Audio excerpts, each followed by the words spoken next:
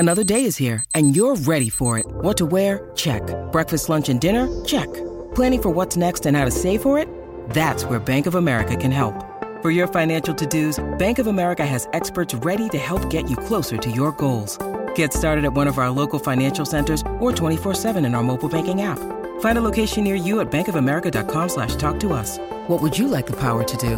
Mobile banking requires downloading the app and is only available for select devices. Message and data rates may apply. Bank of America N.A., member FDIC. When you need mealtime inspiration, it's worth shopping Kroger, where you'll find over 30,000 mouth-watering choices that excite your inner foodie. And no matter what tasty choice you make, you'll enjoy our everyday low prices, plus extra ways to save, like digital coupons worth over $600 each week. You can also save up to $1 off per gallon at the pump with fuel points. More savings and more inspiring flavors make shopping Kroger worth it every time. Kroger, fresh for everyone. Fuel restrictions apply. Jewelry isn't a gift you give just once. It's a way to remind your loved one of a beautiful moment every time they see it. Blue Nile can help you find the gift that says how you feel and says it beautifully, with expert guidance and a wide assortment of jewelry of the highest quality at the best price. Go to BlueNile.com and experience the convenience of shopping Blue Nile, the original online jeweler since 1999. That's BlueNile.com to find the perfect jewelry gift for any occasion. BlueNile.com. With a new podcast every day of the Premier League season, this is Football Social Daily. Liverpool's grip on the Premier League title is slowly slipping away, but will it go from fingertips to fingernails if they can't beat Manchester City this weekend? City leading the pack, but still plenty of ground to cover in this strangest of seasons. Klopp and Guardiola have run a two-horse race in recent times, but now other sides have joined the party. Manchester United are in the question. They play ambitious Everton on Saturday. Spurs were also in the running at one point, but will they be able to leap the fence that is West Brom after a recent stumble? And are the Foxes coming up on the outside? Wolves their opponents in what promises to be another entertaining weekend of Premier League action. This is Football Social Daily, your lockdown listen when it comes to the English top flight, with a new show every single day of the week, every single day of the season. I'm Niall McCorn, and alongside me today to run the rule over the forthcoming fixtures, we've got the Athletics Manchester City correspondent Sam Lee. How are you, Sam? Yeah, very well, thank you, very well. Happy days. And Manchester United expert and host of the Masterclass podcast, Rob Blanchett's also here. Hey Rob, how are you doing? Hey Niall, I'm good mate, how are you? Yeah, all good, yeah, pretty good. Ready to get stuck into this weekend's fixtures, of which the biggest game of the weekend is no doubt the one that takes place at Anfield on Sunday. That's where we're going to start. Liverpool versus Manchester City, a game which was probably season-defining not too long ago, and it actually may well still be that way this time around, albeit in slightly different circumstances. In seasons gone by, Sam, it was whoever wins out of Liverpool and City will go on to win the Premier League. I don't think there was much argument there. But is there a case here to suggest if Liverpool lose to Manchester City this time, that puts them as near as out of the title race for this season? Yeah. I don't, because like if City win, that's, as far as I'm concerned, that's not it. It's not like, right, City are going to win it now. But if Liverpool lose, then I think that would be quite indicative of their problems. Not just because, you know, they will have lost 3 home games in a row, which is unheard of for them in recent years, but because City just don't win at Anfield. And the City fans have just got used to the fact that no matter what, no matter how good their team is or how bad Liverpool's team is, they just don't win at Anfield. So that would really be a big sign of their issues, and obviously the points gap as well would be 10. So yeah. I mean, this will probably be clipped up by Scousers at the end of the season if they do win it. But 10 points behind with all these problems, that would be too much. I don't know what Manchester City's record actually is, Sam, at Anfield in recent years. Maybe you'll have a better idea than me, having covered the club. They've not won since 2003. Since 2003, wow. So do you think this is the only win in 40 years? Wow. So do you think this is their best opportunity of the last 18 years? Is it fair to say that? Yeah, absolutely. Because, not of the last 18 years, because there will have been times when Liverpool weren't so great and City had Mancini in charge and they were stronger and that kind of thing. But it probably is. It probably is, because City are going so well. Liverpool have got so many problems, and also, I mean, not that anybody's celebrating this fact, but there's not going to be any fans in the stadium either. Yeah, and that Anfield factor has definitely played a part in those games. Or, I mean, whether it's a thing or not, it's got into the heads of the City players, and it's something that Guardiola's acknowledged as being a real factor. So without that as well, that's just another thing to reinforce the feeling that it is City's best chance of winning, just because of the form of the two sides and their fortunes at the moment. Interestingly enough, Rob, I'd be quite keen to take your perspective on this as a Manchester United fan, because City's next 6 games are against the current top 7 in the Premier League, I believe. I mean, there's a question there of can they maintain their form, because they're on an unbelievable run at the moment. I think now 13 or 14 wins on the spin in all competitions. And if they do manage to win at least 5 of those games against the next 7 teams they've got coming up, is it fair to say the title is very much in the hands of Manchester City at that point, if that does unfold? I think it's in their hands right now. For me, City were the favourites all along from the start of the season, even with what Liverpool have done in the last 2 or 3 years. I just felt it was time with the squad and where they were that they should be the team pushing on this season. And I think Guardiola's corrected that defence, hasn't he? He's found a way with DS and with Stones. Absolutely, these next 6-7 games now, that it will be crucial in terms of their own bid for the title. And they're just growing in confidence. You can even see that without De Bruyne, it's not really affecting them. Gundogan's kicked on a level. You've got Bernardo Silva back in the team. They just look formidable at the moment. And they're just playing a style of football that's still very much within their own remit. It doesn't feel like they're playing out of their skins to kind of get these victories. And this is why I think they'll actually beat Liverpool at Anfield, because, as you were just saying there are no home games this season. Every game is a neutral venue, really, in many ways, without fans. And Liverpool look fragile. They look like if they come up a team that can deconstruct them and take advantage of their injured defence and poor form, that they'll actually lose a 3rd game on the spin at Anfield. Yeah, which, as Sam rightly says, was almost unheard of. I mean, they've gone from having a nearly 4-year unbeaten record in the Premier League at home to then losing back-to-back games against Burnley last week and against Brighton this week. Their next fixtures, Manchester City, incidentally, are obviously Liverpool this Sunday at 4:30. And then they've got an FA Cup game away at Swansea. But after that in the Premier League, at home to Tottenham, away at Everton, away at Arsenal. Then it's a Champions League game away at Mönchengladbach before they take on West Ham at the Etihad. Then it's the Manchester Derby on the 6th of March. So definitely some huge games coming up for Manchester City. They do look in good form. They do look quite imperious at the moment, it has to be said. On the flip side to Liverpool, Sam, who, as Rob rightly points out, do look fragile. And I'd agree with that terminology. I think they do look fragile. And as such, Jurgen Klopp had to use the January transfer window to bring in some defensive reinforcements. 2 new centre-halves, Ben Davies and Ozan Kabak on loan, respectively, from Schalke. And I think they signed, actually, Davies from Preston for a couple of £1 million.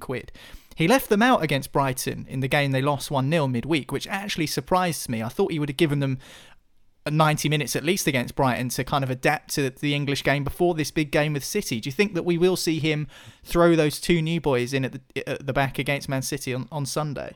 I mean, I don't know. Like you say, it just feels like throwing them in at the deep end, doesn't it? Like, if you're not going to play them against Brighton, obviously it's so soon, but I don't know, like 2 or 3 days of training, how much difference could that make if you're thinking they're going to go play against City, who are playing the best football in the league at the moment? I thought it was really odd that he left them out against Brighton, Sam. I couldn't make sense of it. I mean, he was banging the drum about needing reinforcements, and he was absolutely right. He desperately needed centre-half reinforcements.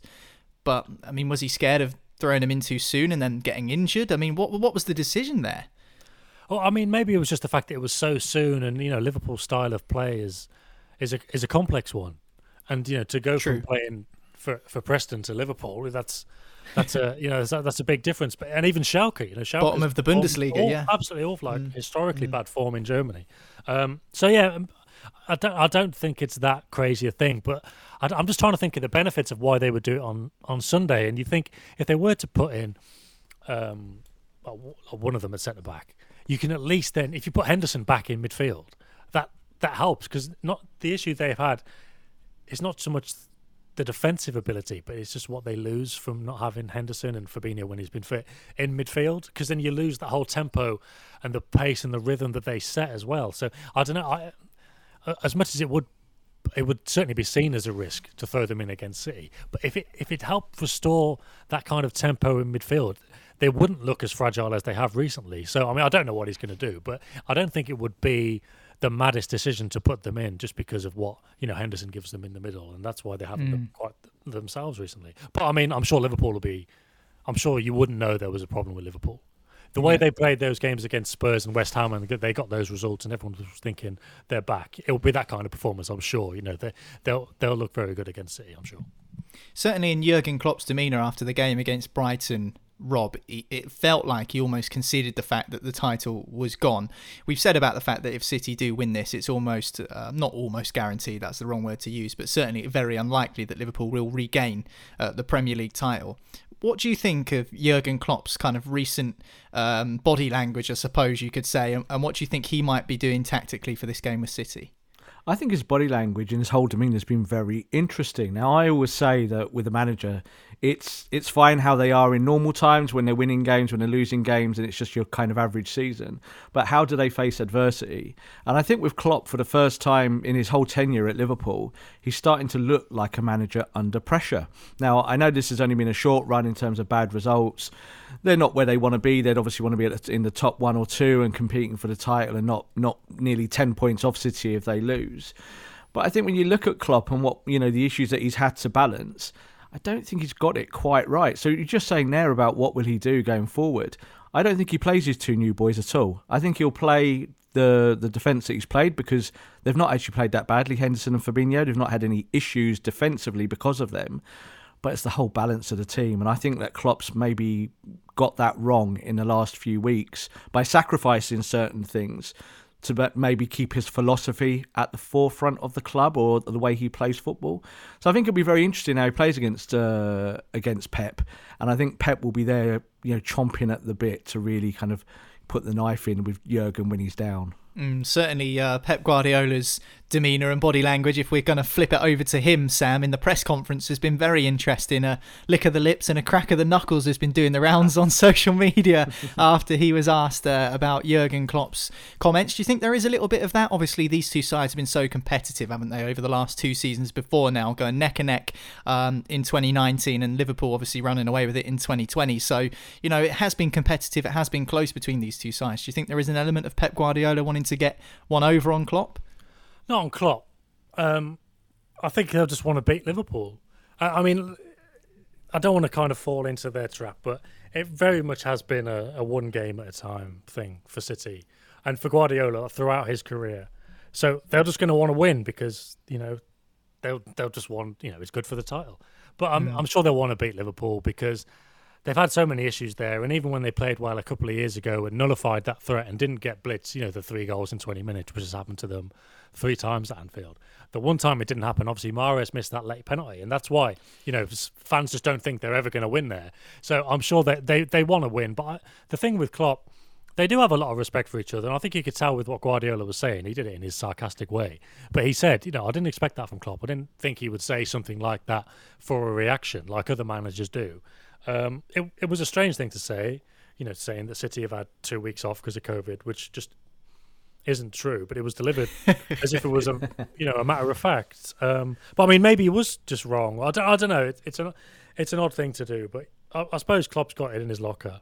Rob saying Klopp looking like he's under pressure. To be fair, any time they've ever lost a game or drawn points in it unexpectedly, he's not always been the happiest character. So yeah, it's no surprise really that he's looking a bit under the weather at the moment. But that was the same for Pep earlier in the season when things weren't going so well for City either. Yeah. It's a stressful job. It kind of reminds me what he was like at the end of his Dortmund reign. Now, I'm not saying that's where he is with Liverpool, but I remember in that kind of last season when things went really badly wrong for him at Dortmund, he just became a kind of bundle of nerves and much more anxious and much more kind of aggressive in interviews and unstable. And now we have seen that at times, obviously, with him at Liverpool, but he tends to kind of play the role of Klopp, if you know what I mean. He's very good at kind of playing the shtick that he gives.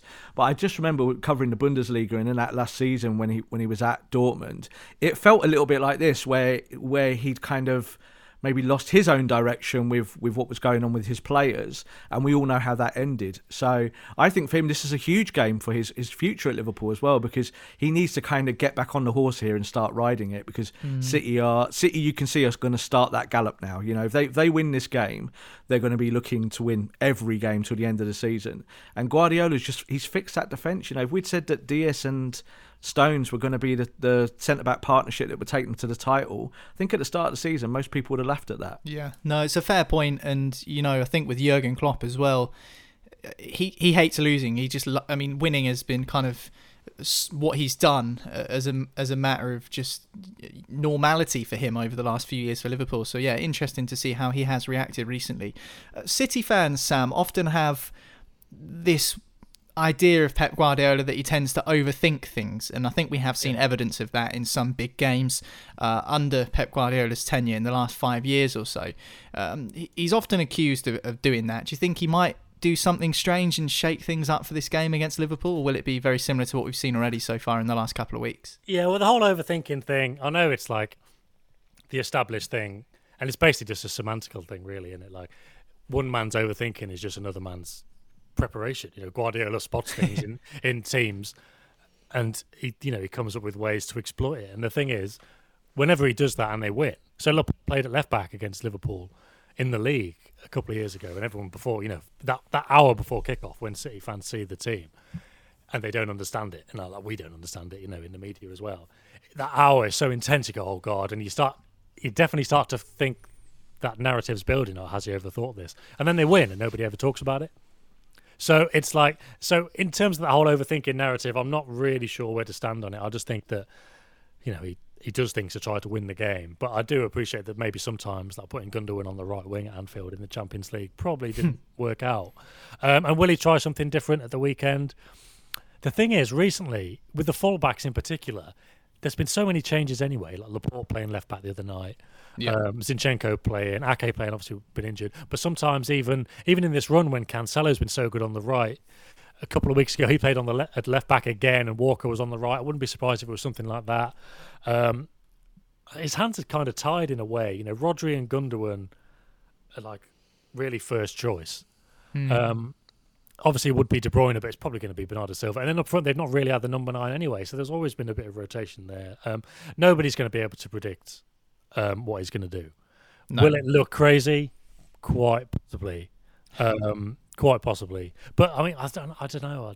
I just think sometimes it's Liverpool. Like, I know they've had their problems, but I don't know. I feel like you do need to try something different. Like Brighton, nobody really thought Brighton were going to play like they did when they beat them today. So, I mean, all teams will kind of adapt their approach a bit, and I don't think so it'll be any different.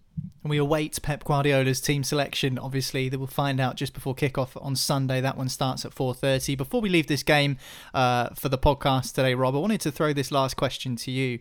Trevor Sinclair on Twitter, obviously affiliated with Manchester City, he actually claimed that this is currently the biggest rivalry in English football, Manchester City and Liverpool. On sporting terms, I guess he has a case, but it's a bit of a can of worms, and I think from a Manchester United perspective, you'd probably be quite keen to put that to rights. Well, I don't even think it's the biggest rivalry this season, is it? You know, I think the title might end up being between the two Manchester clubs. So Liverpool, you know, we might go another month or two down the line. I actually think Liverpool season's going to blow up. I really do. I just think the way it's going, there's some bad signs for them in terms of their chemistry and how they're putting their game plan together. But yeah, I would disagree with that. Let's just put it that way. I think our rivalry with both Liverpool and Manchester City might outweigh their rivalry between each other. I think I'd be inclined to agree with you. But anyway, Liverpool versus Manchester City is always one to keep an eye out for, and it takes place on Sunday in the Premier League. 4:30 p.m. at Anfield. Time to talk Tottenham now and talk about managers under pressure. What about Jose Mourinho? His side take on West Bromwich Albion in the early kickoff on Sunday. That's a 12 p.m. start. Mourinho had never lost 2 home Premier League games in a row before Thursday. He's lost 3 games on the spin for Spurs. I mean, with West Brom coming to town, Sam, how important does this game become for him now in this whole narrative of negative Mourinho? Yeah, was it Rio Ferdinand who said the other day? It might not have been Rio, it might have been somebody else. But they said he's lucky there's no crowd in the stadium at Tottenham at the moment. And I'm sure Rob will be really good to talk about this as well, because it just feels like a lot of Spurs fans have got to that stage now where United fans were at towards the last year or so of Mourinho's reign, when it was just like, what are they doing with the ball? But it seems to have come far earlier than what we've seen in previous jobs. Yeah, it has done. But I mean, it doesn't always have to follow a pattern. Mourinho could surprise us and not get to this stage, and he could not pick fights with everyone and it not blow up.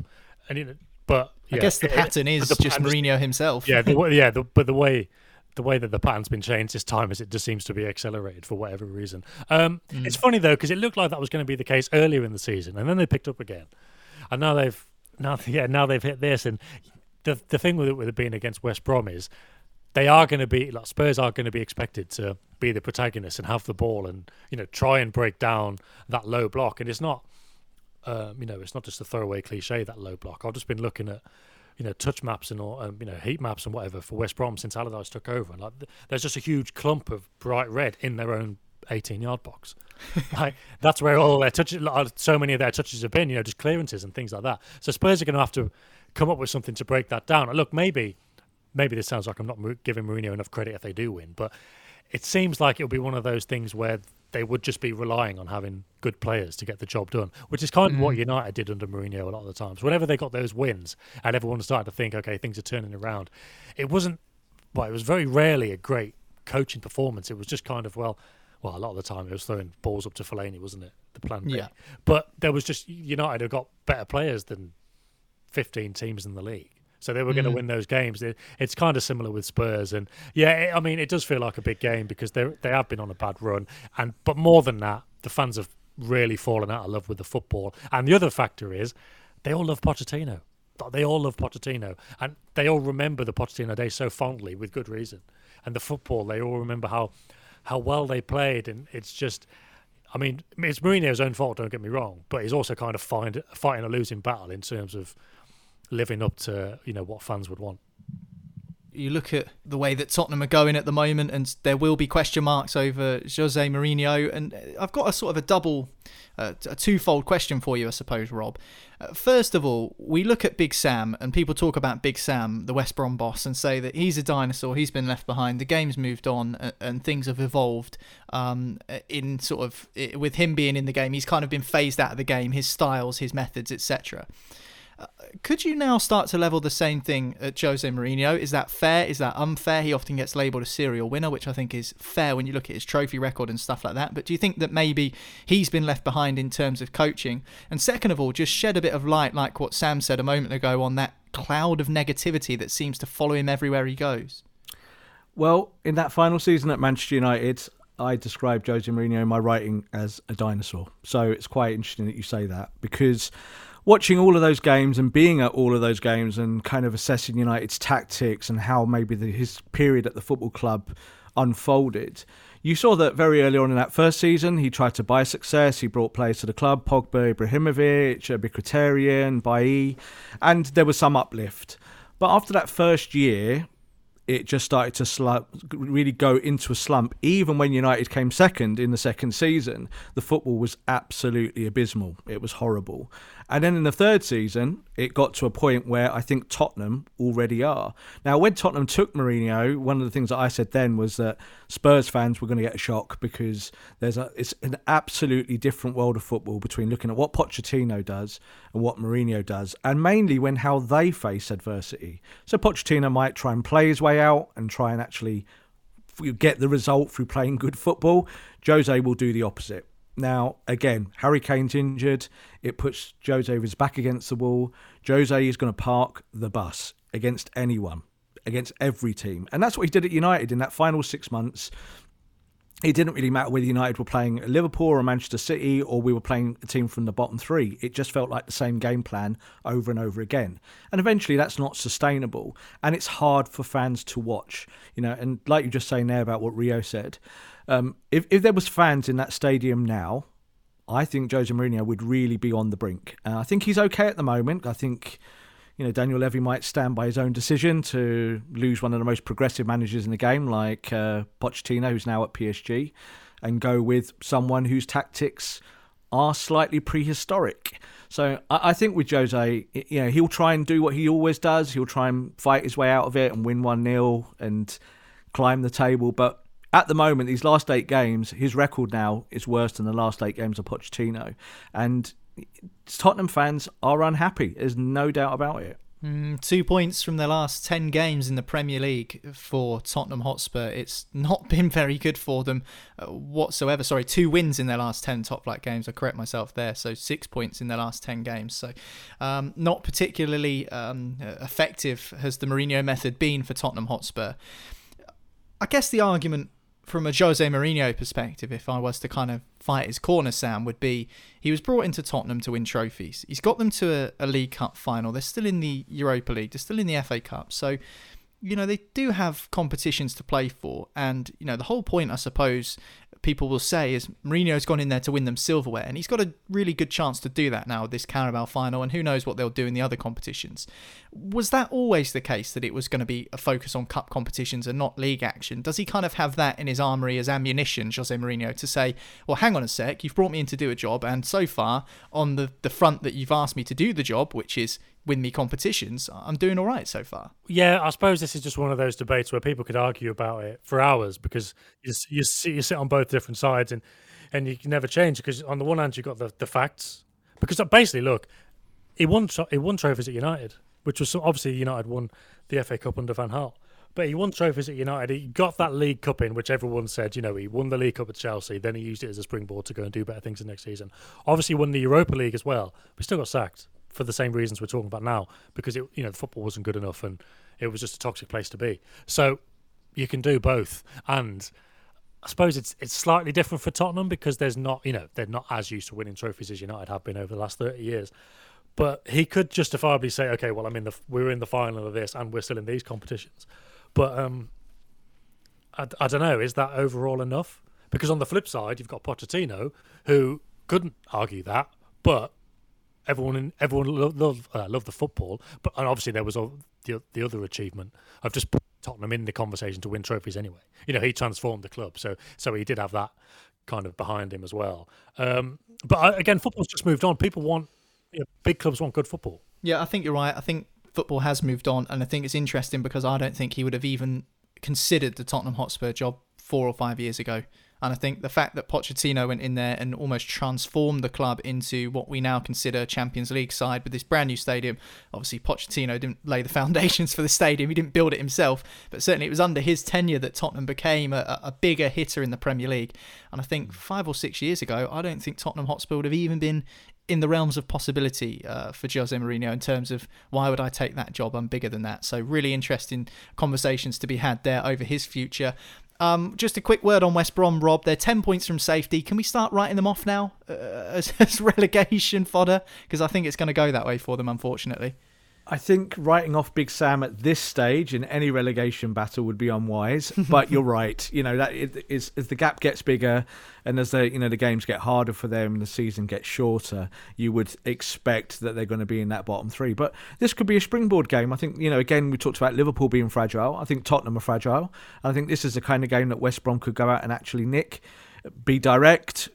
Go over the top if you have to, just kind of play the percentages. You might actually get 3 points. Yeah, big blow to them midweek, though, with a defeat to Sheffield United. Anyway, Spurs versus West Brom, 12 p.m. kickoff on Sunday in the Premier League. Time to talk Manchester United now, Rob. They take on Everton at Old Trafford on Saturday, 8 p.m. kickoff. How important is it for United that simply they win against Everton to try and reapply the pressure to Manchester City, who, of course, top of the table right now? Absolutely. I think that's the way it has to be. It's one game at a time. And it's like, as we were talking about Pep and City there, I think for Ole, it's just this kind of making sure now that game to game United maintain their standards. Because this has been the issue now at the football club maybe for multiple years, going back into the Mourinho era, that United have been able to have great victories but then not follow it up. So, the 9-0 against Southampton was a fantastic result, but it came off the back of 2 pretty average performances and a defeat to Sheffield United. So for United, this game against Everton are kind of, again, a bit of a yo-yo team, kind of good performances and then bad performances. United need to come out there and play the best that they can play. In terms of Ole Gunnar Solskjaer, you mentioned him there and his sort of squad selection this season. He's come in for a fair bit of praise, actually, for the rotation and the use of the players that he's got and the use of the squad, which is something we saw Sir Alex Ferguson do plenty, which I guess is kind of where he gets that from. Do you think we'll see more of that this weekend against Everton, more squad rotation? I think he'll go as strong as possible for this game because, again, Everton are a dangerous team, and I think with Calvert-Lewin, there are issues there. Certainly if Everton are ticking, they're the kind of team that can beat you and beat you well. So I think the rotation this year has been much better. I think when you look at the summer transfer window where they brought in Cavani and 5 players, that helped bolster his options and give him a chance to rotate, because certainly the bench last season was so weak he couldn't really change things within games. But I think he's managed it well this year to kind of keep United afloat, to be progressive, playing good football and actually winning matches and giving people minutes. And he's going to have to do that throughout the rest of the season. Exactly what Pep does at City.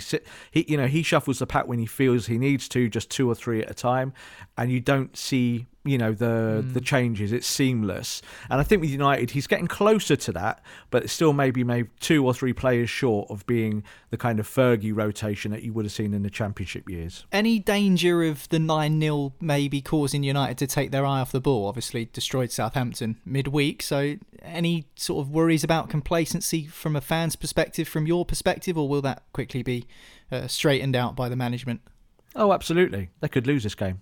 100%. That's United, isn't it? I think United can be the most potent team in England and play fantastic attacking football and counter-attacking and in transition and doing the things, say, that Manchester City can do really well. However, City can do it over a 10-game period and win every game in that 10-game spell.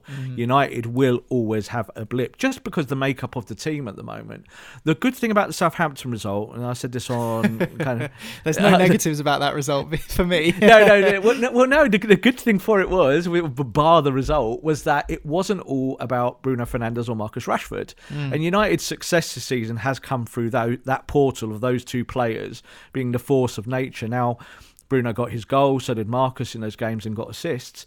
But it was a more rounded team performance, and there were other heroes on the day, whether it be your Scott McTominay's or your Fred, who kind of came through.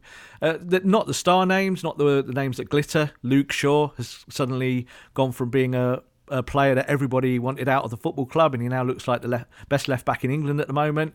There's lots of positives that are coming through, bar just the scorelines and the victories. And that's important. If you want to build a Championship team, you need everyone in it and everyone performing at the highest standard. Just quickly then, Sam, because we've still got loads of other games to talk about. Dominic Calvert-Lewin, Rob kind of touched upon him there. How good could he be, and how dangerous do you think he could be? I've been really impressed with him this season, and last season for that matter. He's looking like a really promising prospect. Yeah, really good. I'm only saying this because they're playing United, but he kind of feels like he's going to end up at United. I don't know why that is. I just get reading my mind. You're reading my mind. That's exactly what I was just thinking. Yeah, he's good. Obviously, he went through a bit of a goal drought, but he worked hard to kind of earn the goal he got at Leeds. He looks like a phenomenal prospect. Bit of a throwback in the fact that he's got 9 headed goals this season. One-touch finishes is his forte, isn't it? Yes, a bit of a throwback in that sense. Maybe I've been watching City too long, but there's not too many of their strikers getting on the end of headers. Obviously, United have got Cavani at the moment now and again, but you normally put your forwards out on the wing and cut inside and scoring goals from the edge of the penalty box and whatever. He's very good, but it's funny how you were both saying about maybe could United get complacent after this, and there's always a possibility that that's the case with United. But Everton is such a funny team as well. Losing to Newcastle last weekend was not entirely unpredictable.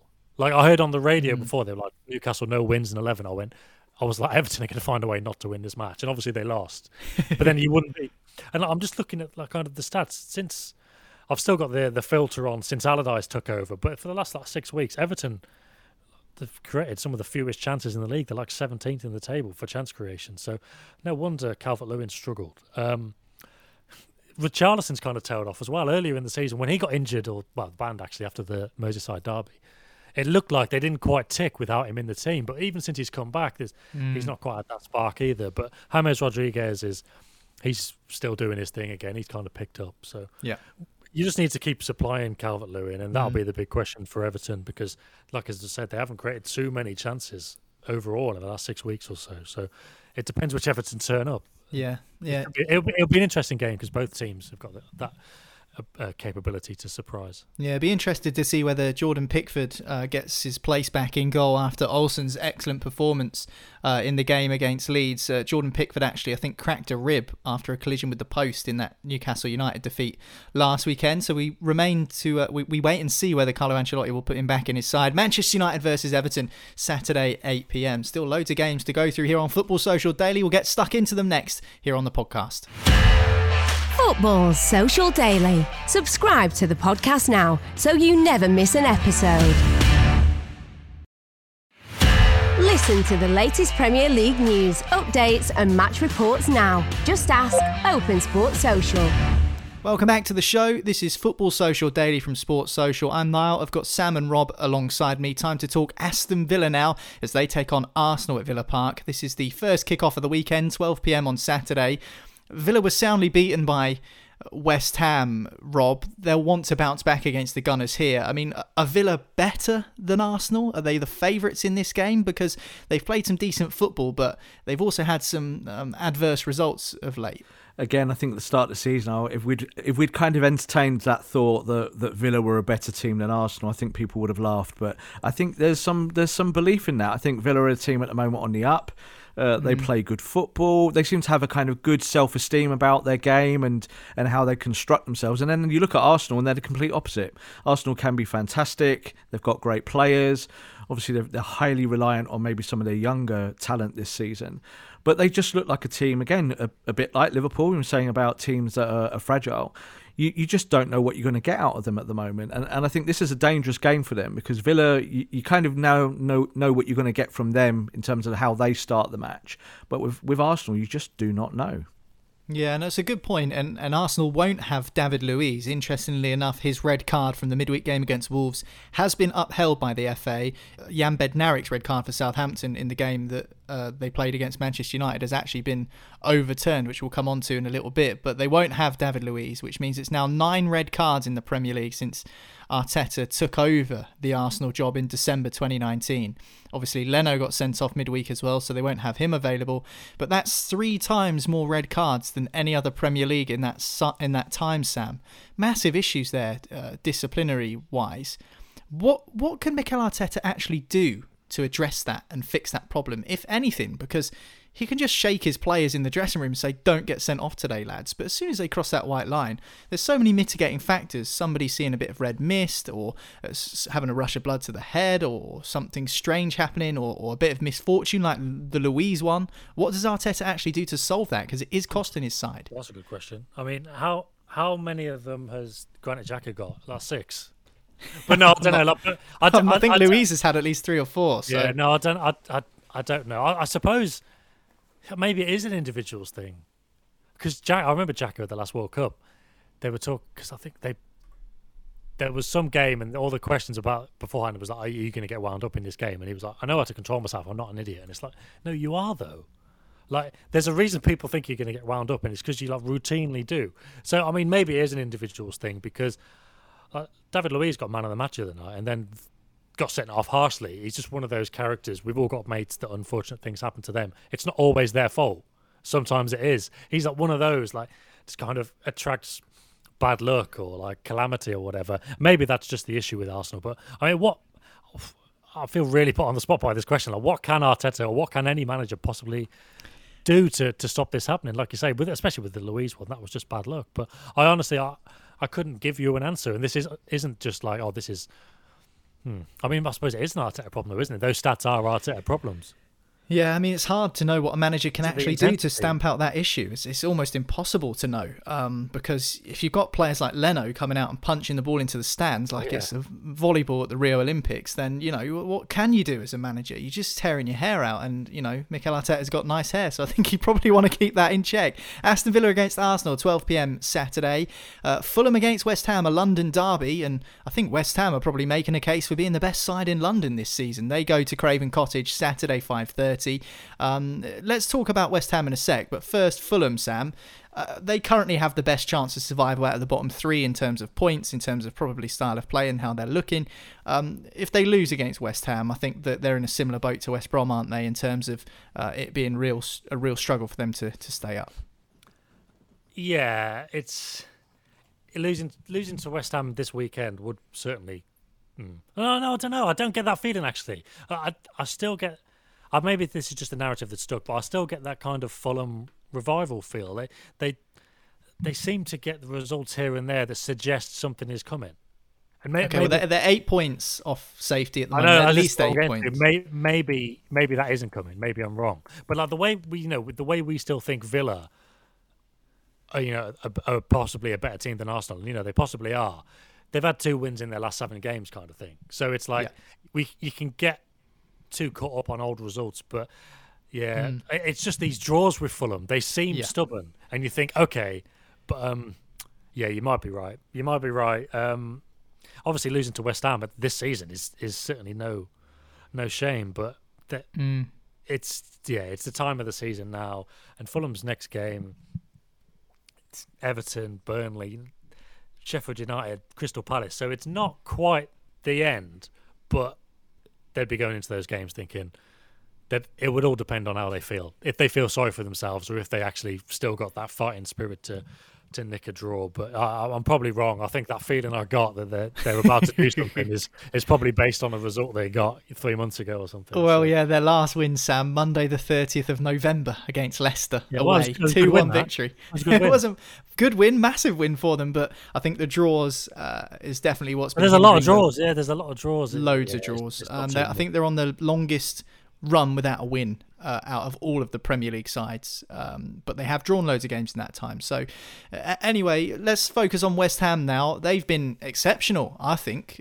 compared to what we were expecting of them at the start of the season, Rob, to what they've delivered.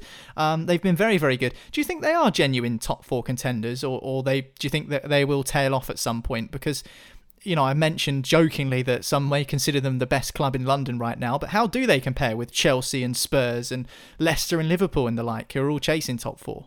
I highly doubt that they'll be in the Champions League places at the end of the season. I think, again, with West Ham, they're a form team. They'll give you good games for 6, 7, 8 games, and then they might have a slump. But, where are they in that pack in terms of London clubs? They're right up there at the moment. Chelsea have had their own problems. They're trying to fix those now. We've talked about Jose and Spurs. But I think with West Ham, David Moyes has just done a phenomenal job there. You think about what he's working with, how he, again, shuffled the pack to try and find a way to win. And as I said in previous podcasts that we did together, they really do feel like they are David Moyes' Everton. Yeah. That's kind of, when I look at West Ham now from back to front, there's some strength, there's some power, but there's also some guile. They're finding ways to win in different manners.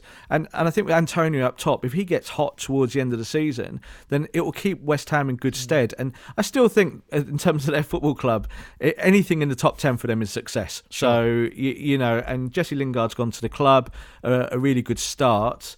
And he's a guy who really wants to prove himself before the Euros. So he's got a really good platform now to do that with a manager that knows him. And they do have barely any injuries. I think just Arthur Masuaku, the only long-term absentee for West Ham United. So they've managed to keep players fit. And, they did take that risky strategy, didn't they, in the January window, not to bring in another striker. They sold Allaire and never replaced him. They've kind of put all their eggs in the Antonio basket, and they know just how injury-prone Michail Antonio can be. So certainly a risk for West Ham and David Moyes, but with players like Thomas Souček chipping in with goals from midfield, I think that's now 8 goals for him from that defensive midfield position this season, which is the most for a midfielder for West Ham United since Dimitri Payet was at the club. So definitely feels like a turnaround in fortunes for the Hammers this season. They travel to Fulham on Saturday at 5:30.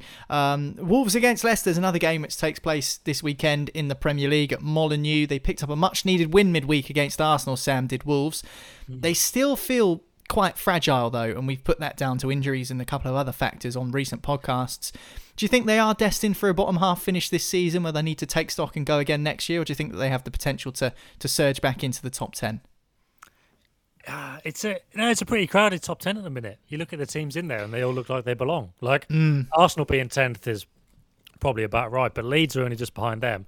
Southampton being 12th seems like a bit of a surprise because of again, we've got those ideas in our head about how good a team are, and Southampton. No winning 9 for Southampton. So, well, yeah, exactly. That goes to show the level they have to get to. That Southampton, we feel, are a good side. Leeds are obviously a good side, but you can't predict them one week to the next. And then it's Arsenal, Villa, Spurs, Everton, Chelsea, West Ham. I can't really see Wolves picking off one of those. So to answer your question, I think they might struggle. And Arsenal were looking quite all right the other night, the first 45 minutes, until the David Luiz red card. That Arteta revival is kind of in full swing still. It was just one of those results. So I don't necessarily think Wolves have turned that corner either. But like you say, if you've covered it recently, we can talk about Wolves all day, and they're not fun to watch, but they've not got Raul Jimenez who scores all their goals. No, they've not got Raul Jimenez. Obviously, Doherty and Johnny Otto, one being injured and one leaving the club.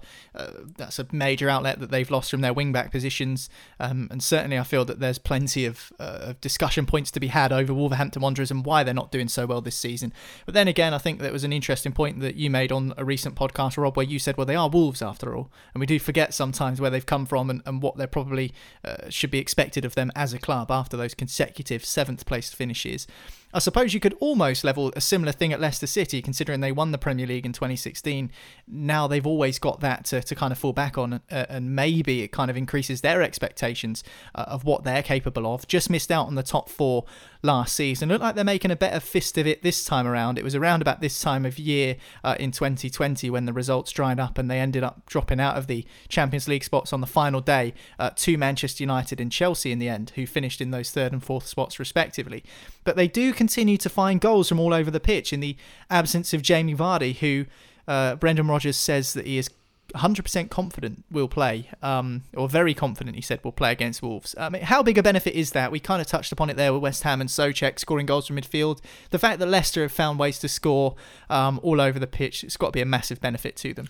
Yeah, and it's a huge part of their campaign if they can score goals with or without Vardy. I think when Vardy's out the team, that they've lost their talisman and they're kind of the point of the threat. And as I said, I think a couple of weeks ago when Vardy was injured, it was really about how did Iheanacho come into the team? Would he integrate? Would he score? Well, of course, he scored the other day. So I think when you look at Leicester, in terms of an outfit, we talk about these other clubs maybe around those competing for the European places, I think Leicester are probably the best placed team to actually put on a fight for the top 4 because they're consistent. So you get some consistency out of them, and they've got upside in terms of that Maddison's back this year and looks really, really good. And it's just the balance from the back 4 all the way through to the front line that they're a hard team to face every week. And they're going to pick up more points than they lose. Yeah, I think certainly with Jamie Vardy coming back, it's going to be a big boost to them. But they've also got other injuries. Wesley Fofana's out, Dennis Pratt is out, and Ndidi's going to be put through a late fitness test for that game against Wolves. So Leicester do have players to come back, so I think they're doing pretty well. And Brendan Rodgers deserves credit for kind of keeping them in that top 4 hunt. They take on Wolves this weekend. Still 3 more top flight games to talk about, and the next one we'll talk about takes place at Bramall Lane, where Chelsea are the visitors. We'll do it next here on Football Social Daily. Football Social Daily. Find more great sport at sport-social.co.uk.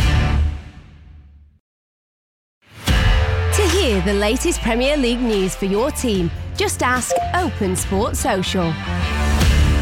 Welcome back to the podcast. This is Football Social Daily from Sports Social. Why not hit subscribe, and that way you won't ever miss another episode of the show again. Brand new podcasts every single day of the Premier League season. So if you want to keep bang up to date with all the latest top flight news, make sure you do hit that subscribe button.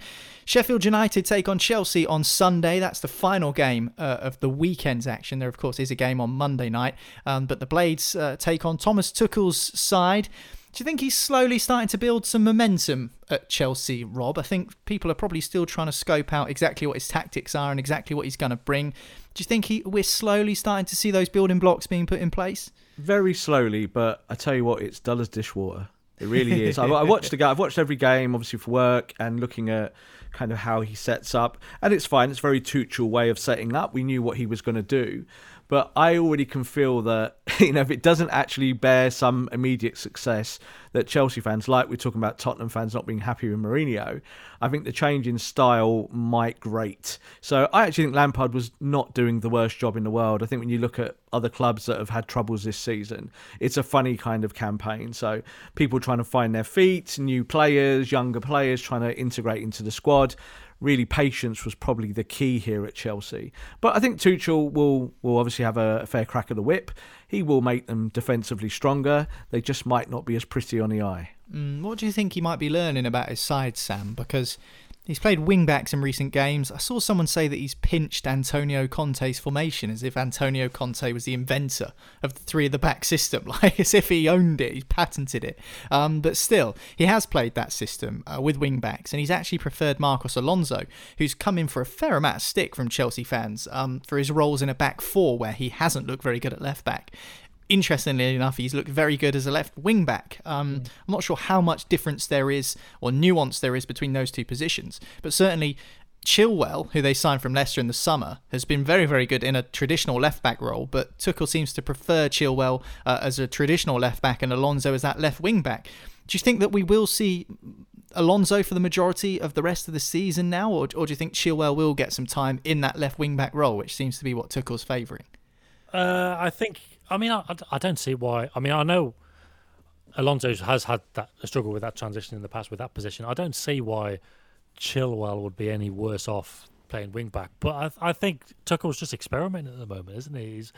He's picking different players, and James has been playing, Azpilicueta has been playing. The English lads didn't play first, but there's obviously going to be room for Mason Mount. It looks like. I think he's just trying to see what works and what doesn't. Does Hudson-Odoi work while you're playing wing backs as well?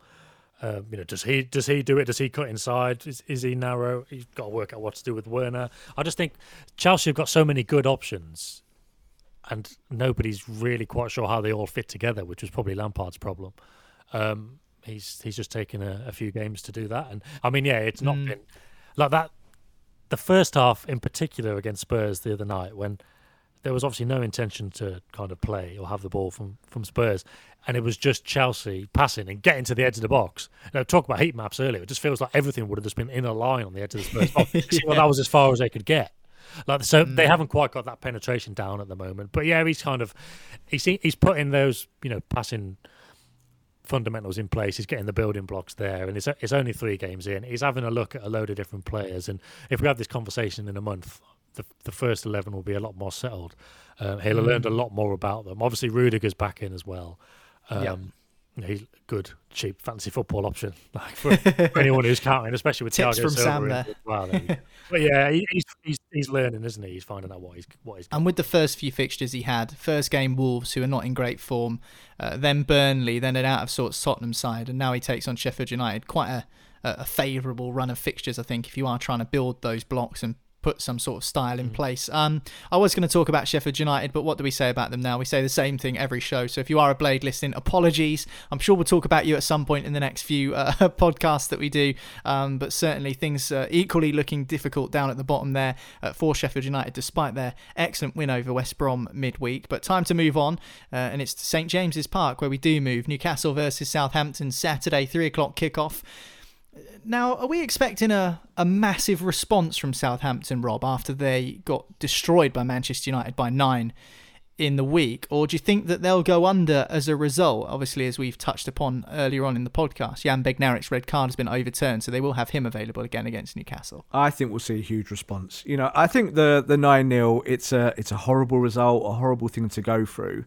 But we all know, like we just saying there, in recent times, Southampton are on a pretty bad run in terms of a slide in the Premier League. But they're still a tough team. And I think whenever you've got Danny Ings available and you've got your main core through the middle with Ward-Prowse, and as you were just saying there, that the defence will be intact now that red card's been rescinded, I think they'll be fine. And you've been able to see with Hasenhüttl in his pressers how much that defeat hurt him. You know, it wasn't just the fact that he lost a game at Manchester United, it was the nature of the defeat and having to re-experience something that was probably his lowest moment as a coach in his career. To have that happen to him again, it was a painful thing to go through. So I think there'll be a response to that. I think the players will want to do that for their manager, and it's a good place to go. I think, you know, again, Newcastle kind of a bit of a yo-yo team.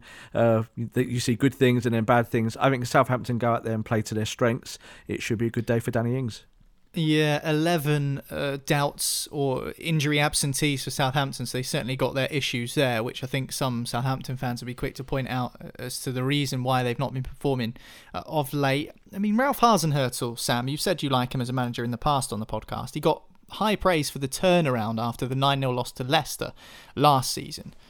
Do you think we'll see a similar reaction over the next few weeks? I think the word turnaround is quite interesting as well, because actually initially, as Rob says, with Danny Ings firing, they did look really, really good. But now they've gone on a bit of a slump again, and they're almost exactly where they were before, around about the time they were beaten 9-0 by Leicester. So do you think that he has got enough about him to dust himself off and pick the players up and go again? I do think so. I think, you know, with a team like that, when you've got every top coach like this, we talked about Pochettino, we talked about Guardiola and Klopp. The systems they've got get the best out of their players, and they make the players better. But obviously, when the Southampton players, with absolutely no disrespect whatsoever, they're of a lesser quality than the clubs we've just mentioned. When you do miss that figurehead, that's where there's a bit of an issue. But in terms of them having, you know, turning things around like they did after the last 9-0, they didn't win for 4 games after the last 9-0. And that's when it looked problematic, but it was only then when given the time did they start to emerge from it. But the difference then was they had 2 games against Man City, and they played Everton as well. They didn't win, so they played Watford. Obviously, this time they've got Newcastle, which is, you know, kind of a similar kind of thing to this year's Watford. The only thing is they're just harder to break down. I would imagine Southampton would have a lot of the ball, and they will be able to get back to doing what they want to do. It's not like they have to react to losing in such a way and then go to Man City like they did last time and, you know, have change what they want to do and see less of the ball and try and dig in. They will be able to get back and play on the front foot. So that gives me a bit of hope for Southampton, that they will be able to bounce back more immediately this time. And I mean, look, do we know how they're going to react? Everyone after the first 9-0 would have said, well, he's going to go, they're going to get relegated, blah, blah, blah, and they didn't. We don't know how they're going to react. But yeah, I do like Hasenhüttl, and I will, because they've got good players and they've got a good system that works for them. I'm going to give them that benefit of the doubt, and I'm going to say that they can bounce back. Well, Newcastle actually have looked better recently in terms of style since the new coach Graham Jones went in there, but they still seem slightly fragile, as we saw after they took the lead early in a recent game through John Joe Shelvin. They still ended up losing it by 2-1. We talk about Newcastle absolutely loads on Football Social Daily, so we'll leave that one for now. Newcastle versus Southampton, Saturday 3:00, and we'll move on to our final fixture of today's podcast. Burnley against Brighton, traditional 3 p.m. Saturday kickoff. It had to be at that time slot because for me, this feels like the most Championship Premier League game of all time. It's probably going to make unremarkable viewing figures, Rob. But actually, if you look at where these two sides are positioned, it's relatively important a match in the context of the bottom of the league. Yeah, definitely. And I think when you look at what Brighton have done in the last few weeks and their style of play, even just throughout the whole season, they're a breath of fresh air, really, for a team that's fighting relegation or fighting to stay in the Premier League throughout the campaign and playing the kind of football that they do. But I think with Burnley, you know, Sean Dyche or Mick Hucknall, whoever manages that football club, it seems to be that he has that balance in terms of what he expects from his players. You know, it's a system that's simple. They know what they want to do. They know what they want to achieve, and you can't really knock how he plays his football because he's kept them up there for so long. So it's a kind of a battle of styles, and as they always say, styles make fights. Yeah, well, I'm pretty sure I know who I'm backing if Sean Dyche gets in a fight with Graham Potter. I think all my money is going in the Sean Dyche corner, that's for sure. As for Graham Potter, since he's had his haircut and made himself look like Paul Weller, Brighton seem to have been picking up results. I'm just wondering why it's taken them so long, Sam, to start clicking up front, because I think that we discussed on a recent podcast, myself, you and Carl Anker, we said that between both boxes, Brighton looked like a Europa League side with the way they knocked the ball around. But in both boxes, they've been poor. However, recently they've been finding ways to score, and certainly it's taken them a long time to get to that point. Yeah, it has, and I think these are another step down on that ladder. If you've got City and Liverpool at the top, and then Spurs below, and Southampton in the middle, in terms of they've got good systems and they get more from the players. Brighton, they've got a good system that gets a lot out of them, but they've got even lower quality players than Southampton, kind of thing. So it's enough to play very well, and that's why you watch Brighton, and it's easy to like what they do. But yeah, sometimes, if you've got players who are capable of making mistakes at the back, or you've got strikers who haven't got 10 Premier League goals in them, you've got a collection of strikers who might get 4 or 5. That's probably the issue there. But I don't know. Teams just, there's confidence in football. They're obviously on a run of good results. Winning at Anfield might spark something into them as well. But they've got good players like Trossard, just as one example.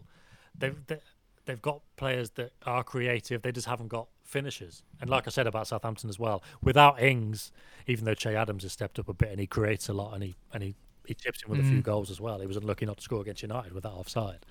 Brighton don't even have a Che Adams, let alone a Daddy Ings. I think that's probably been their issue. But now they've certainly managed to keep that run of clean sheets, as City are finding themselves right at the top of the table. If you can keep those clean sheets and you miss a few chances, it doesn't matter quite so much. So they've given themselves a bit of a chance there for their strikers to make hay, even though they're not the most clinical team around. I do wonder how this one will go. Burnley against Brighton, Saturday, 3 p.m. I wonder how it will go, but I definitely won't be watching it, that's for sure. That's it for today's Football Social Daily. Looking ahead to all 9 of the weekend's Premier League fixtures. Don't forget, Fergal Brennan will be with Pete Hall and Steve Shanyaski on Sunday evening's podcast, looking back at all the Premier League action over the course of the weekend. But that's it for today's show. Thanks very much, Sam. Thank you, Rob. Thanks a lot, guys. Appreciate it. Thanks, guys. And don't forget to hit subscribe. That way you won't ever miss a show again. Brand new episodes right throughout the course of the season. Every single day of the week. You won't miss a single thing if you do hit that subscribe button. But that's it for today. And we'll speak to you again soon here on Football Social Daily. Football Social Daily from Sports Social. Find us on Twitter @The Sports Social.